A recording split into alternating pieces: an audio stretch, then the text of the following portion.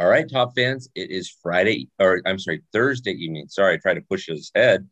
And guess what that means? It's time to do the weekly review with Jackson. Jackson, another week gone by. We got a lot to talk about this week, don't we? Yeah. Yeah, What there's a happened? lot A going lot on going around the on. league. I mean, you got teams that are red hot, that are ice cold. You got, you know, the MLB All-Star game coming up, all kinds of fun stuff. But before we get started, Jackson, we launched the t-shirt drop. The t-shirt is now in stock. We got 3 flavors. Get baseball ready, get loud, and then, of course, get dirty. Because when did your coach ever say slide? He always said get dirty, right?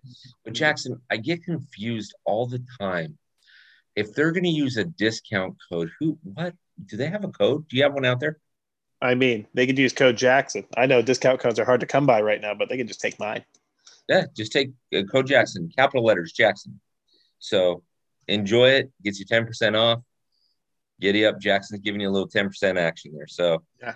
I'll give you Get a his t address later, top fans, and you can send him a thank you card. get a t-shirt. Wear it during your summer activities. It's been really nice out, at least up here in Pennsylvania. But Exactly. Exactly. All right, Mr. Action Jackson, start us out. Where are you going to take us for the first part of the for the week in review? let's go to the AL wild card race and talk about a team Woo! who is scalding hot, the Seattle Mariners. Woo! Woo! Them Let's talk pesky, about it. them pesky Mariners. They've won 10 in a row.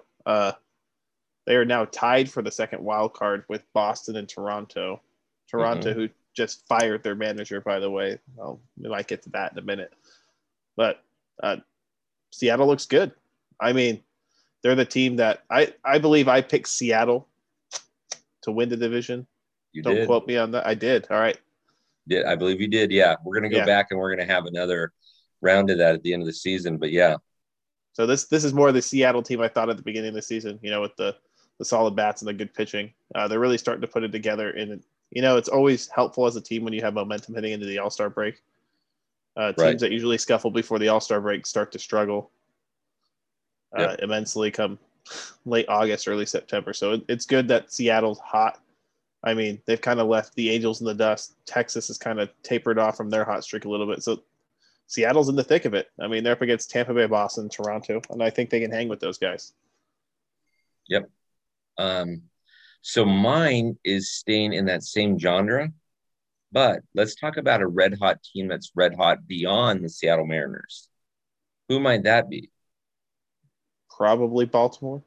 Baltimore Orioles. They are 10-0 in their last 10 games. They're over 500, right? For the first time this season, they're over, well, I shouldn't say the first time this season, but they're 45 and 44.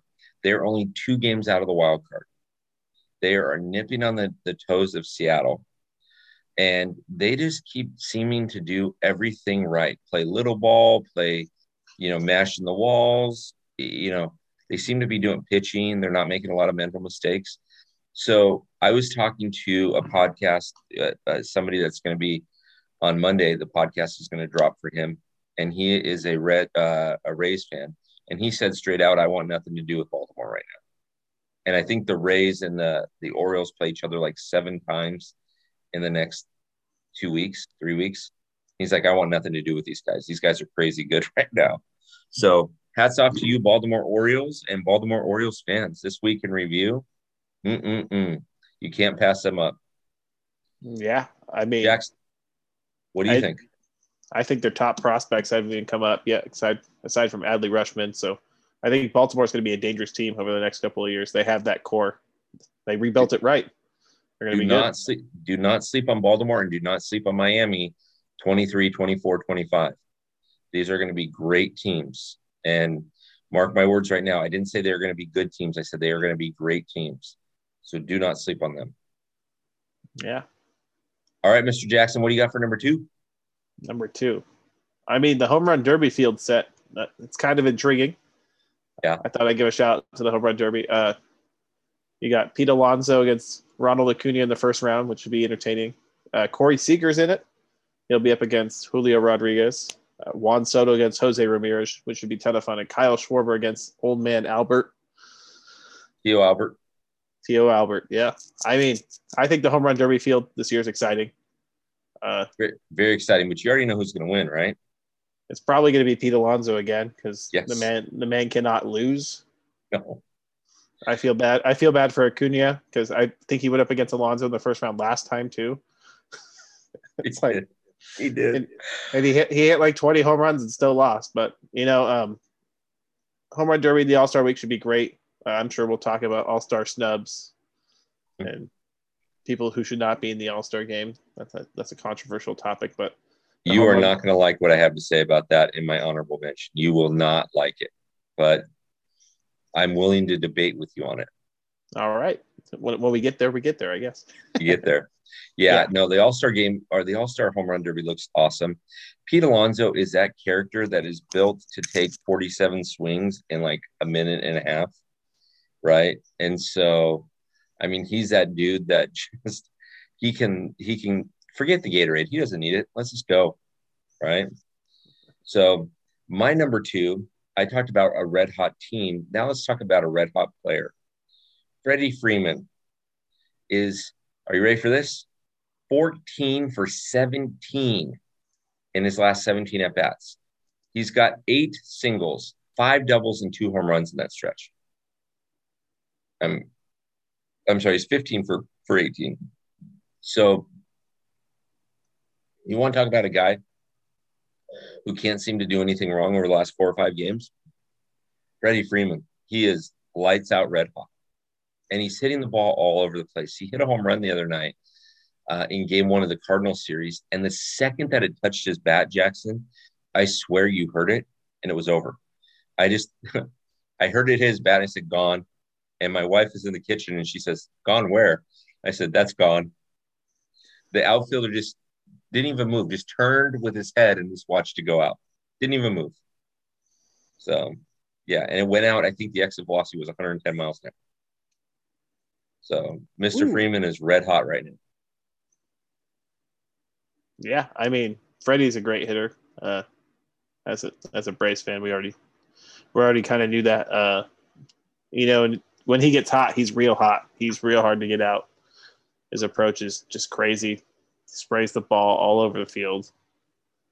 And much better than Matt Olson. I'm sorry. Go ahead, Jackson. Who was your number 3? I mean, I think they're pretty comparable. But, again, that's a debate for another night. We don't have all night to debate that tonight. Okay, so who's your number 3?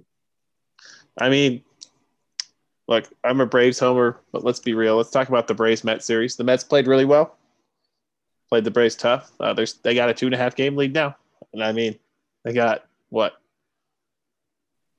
12 more meetings, including 9 this month. So it's giddy up. It's time to throw down Jacob deGrom through another rehab start today. So the Mets should be getting him back. The Braves started a rehab assignment for Kirby Yates, which if he's the Kirby Yates of old, that's a big boost to the Braves bullpen, especially from the right-handed side. So, I mean, The National League East race continues to heat up. 2 very good teams. I think 2 of the better teams in the major leagues, more well-rounded teams. I do think the Mets lack a little bit of a punch in the lineup, and the Braves lack a little bit of punch at the back end of that rotation. But, they both have aggressive general managers and owners that seem like they're willing to spend because the window's open. So it'll be an interesting trade deadline for sure. Sure, absolutely. And again, don't sleep on the Phils, right? Gavin Lux just hit a 2-run home run. Don't sleep on the Phils. The Phils, see, do you guys still have to go up to Toronto? The Braves don't play in Toronto this year. Okay, so half of the offense for Philadelphia when they went up there this week isn't vaccinated, so they couldn't go up. Yeah. And so you're getting lucky that you don't have to go up north and sing on Canada. So, all right. So you ready for my number 3? Yeah. I'm going to go from red hot to slumping. What happened to the San Diego Padres? I mean, they're 3-7 in their last 10 games. And now they're 9 out of first place. And granted, the Dodgers are playing lights out. Don't get me Don't get me started there. But I mean, they just they took two out of, or they lost 2 out of 3 to Colorado and Denver. You got to win those games. You got to win those games. So you got a slumping Padres team that, I don't want to say anything, but we're at what, game 88 for the Dodgers, and if they win tonight, they'll end up being 9.5 games up. 9.5 games up after 88 down. You're gonna have to do a lot of fun things to take that lead over, right? Yeah. So, I mean, your thoughts on it? For San Diego, I think it's more of their general manager has been aggressive in acquiring pitchers. So their starting rotation seems pretty good. But to me, a lot of the games that San Diego lose are on the back of the lack of hitting, the lack of timely hitting. Their outfield's really weak overall as a hitting team. And Eric Hosmer doesn't have the pop he used to have. So there's a bit of a hole there, and they have a bit of a hole at catcher. I know Tatis coming back will help remedy that a little bit. But, I mean, if you look at their lineup top to bottom, it isn't exactly one that jumps off the page where you're sitting there going, man, I feel confident jogging this lineup out in a playoff game, And well, and let's be honest, when Tatis comes back, is he going to help out the first month?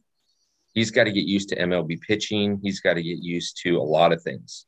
Yeah, he can't sit there and be the guy that carries the whole offense either, which is what the expectation is going to be. And again, trade deadline is going to be very interesting. There's a lot of players out in the block, out on the block, and teams are going to be aggressive, especially with the extra playoff spot.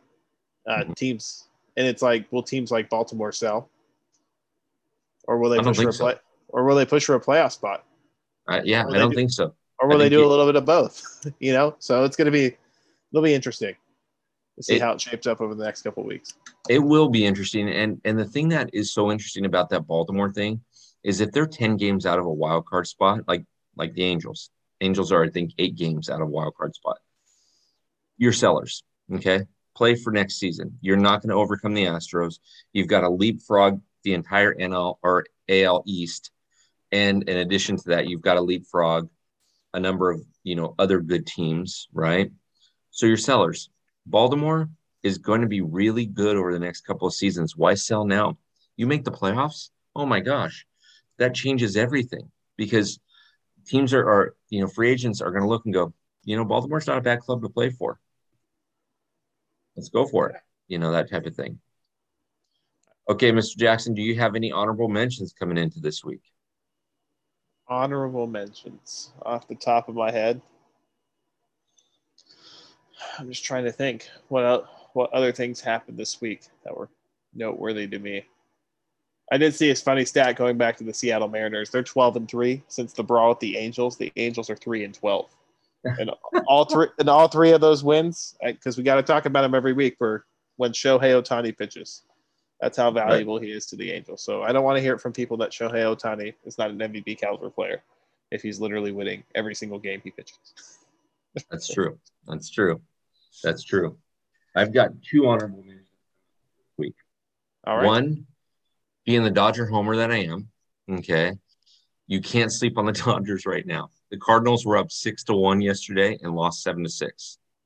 The Cardinals were up 5-0 on the first game and ended up winning 6-5. The Dodgers are kind of a comeback team. They make it look good. And I don't know how that works, but they make it look good. So you got your comeback team there. That's one thing. And here's where I want to debate you on all-star snubs. Okay. Who's the backup catcher for the National League? Is it Travis d'Arnaud? Yes. Why?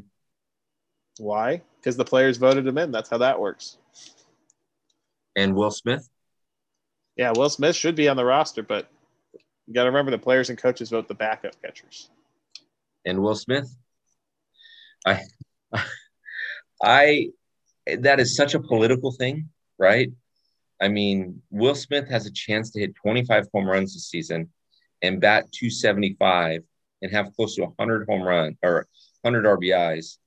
And yet they didn't even sniff him towards the All-Star game. Now, if Dave Roberts were the manager of the All-Star game, would Will Smith be there? Probably. Probably. I just You got to remember they changed that. Like I said, they changed how the reserves work. The manager doesn't pick it anymore. It's the players around the league vote, and they take that into account now. So how political is that? it's very political because guys like Austin Riley don't even get considered because he's behind Arenado and Machado. And when the NL needs a replacement, Garrett Cooper makes the All-Star team. Would you rather watch Garrett Cooper or Austin Riley? Austin Riley by far. Yeah. But again, Austin Riley is stuck in that Nomar Garciaparra era, right? Remember in the late 90s, early 2000s, you had three amazing shortstops. You had A-Rod, you had Jeter, and you had Nomar. And so Austin Riley is always going to play third fiddle to Nolan Arenado and to Manny Machado. As stupid as that is, and I agree with you, I think Austin Riley is a lot more fun to watch than Manny Machado, but it is what it is, right? Yeah. Well, so for the All-Star game, I'm going to be controversial here because I like it. I'm a known DH hater. Ooh. If you're gonna put the DH into the game and have the DH in the All-Star game, 50% of the guys they label as DH aren't primary DHs. William Contreras, who's the starting DH for the NL, has more at-bats as a catcher. Garrett Cooper, who just got put on the roster, has more at-bats in the outfield. So why not, when you have an opening at that DH spot, just put the best available position player? It's the All-Star game. It doesn't matter. There's no such thing as an everyday designated hitter. Not anymore. Maybe except Yordan Alvarez and Shohei Ohtani. But apart from that, every single team kind of uses that spot to rotate. So I don't see why we can't just put the best player that didn't make it in. Will Smith and Austin Riley being probably the two most important. Why not just put them in? Right. Or why not have another legacy pick, right? In there. That a guy that you want to get in there to give him one or his second to last or his last, all-star game. To me, silly. The whole thing is silly when it comes to that. I mean, before you know it, you're going to have, people voting red or people voting blue. It's stupid. It's like, are we going to have Congress decide who goes to the All-Star game? I mean, this is going to be ridiculous. And even Jackson, even the fan vote has gotten ridiculous. For example, who came in number 3 in fan voting for the NL shortstop? It was Tatis, wasn't it? It was. How many at-bats does he have this season so far? 0. I rest my case. On the vein, it's like Braves fans kept voting for Adam Duvall, who's having an atrocious season. I think he's a nice guy and all. When he's hitting well, he's hitting well, but it's like you just can't vote. You can't. There's being a homer and there's being a fan. A fan knows their team. Right. And being overly a homer is how we get this whole fan vote debacle where guys like Tim Anderson are ahead of players who, like Carlos Correa is having a better season than Tim Anderson, but people don't like Carlos Correa. So people vote for Tim Anderson instead. And it's just kind of how it's always been a popularity contest. It's just now showing now that they give everyone the option. Remember, you used to have to punch the ballot in at the ballpark. Yeah. You used to have to go to the game and punch your ballot in. Yeah. Or mail one in. Yeah. Now you got to just go online and vote 5 times a day. Yeah. 5 times a day.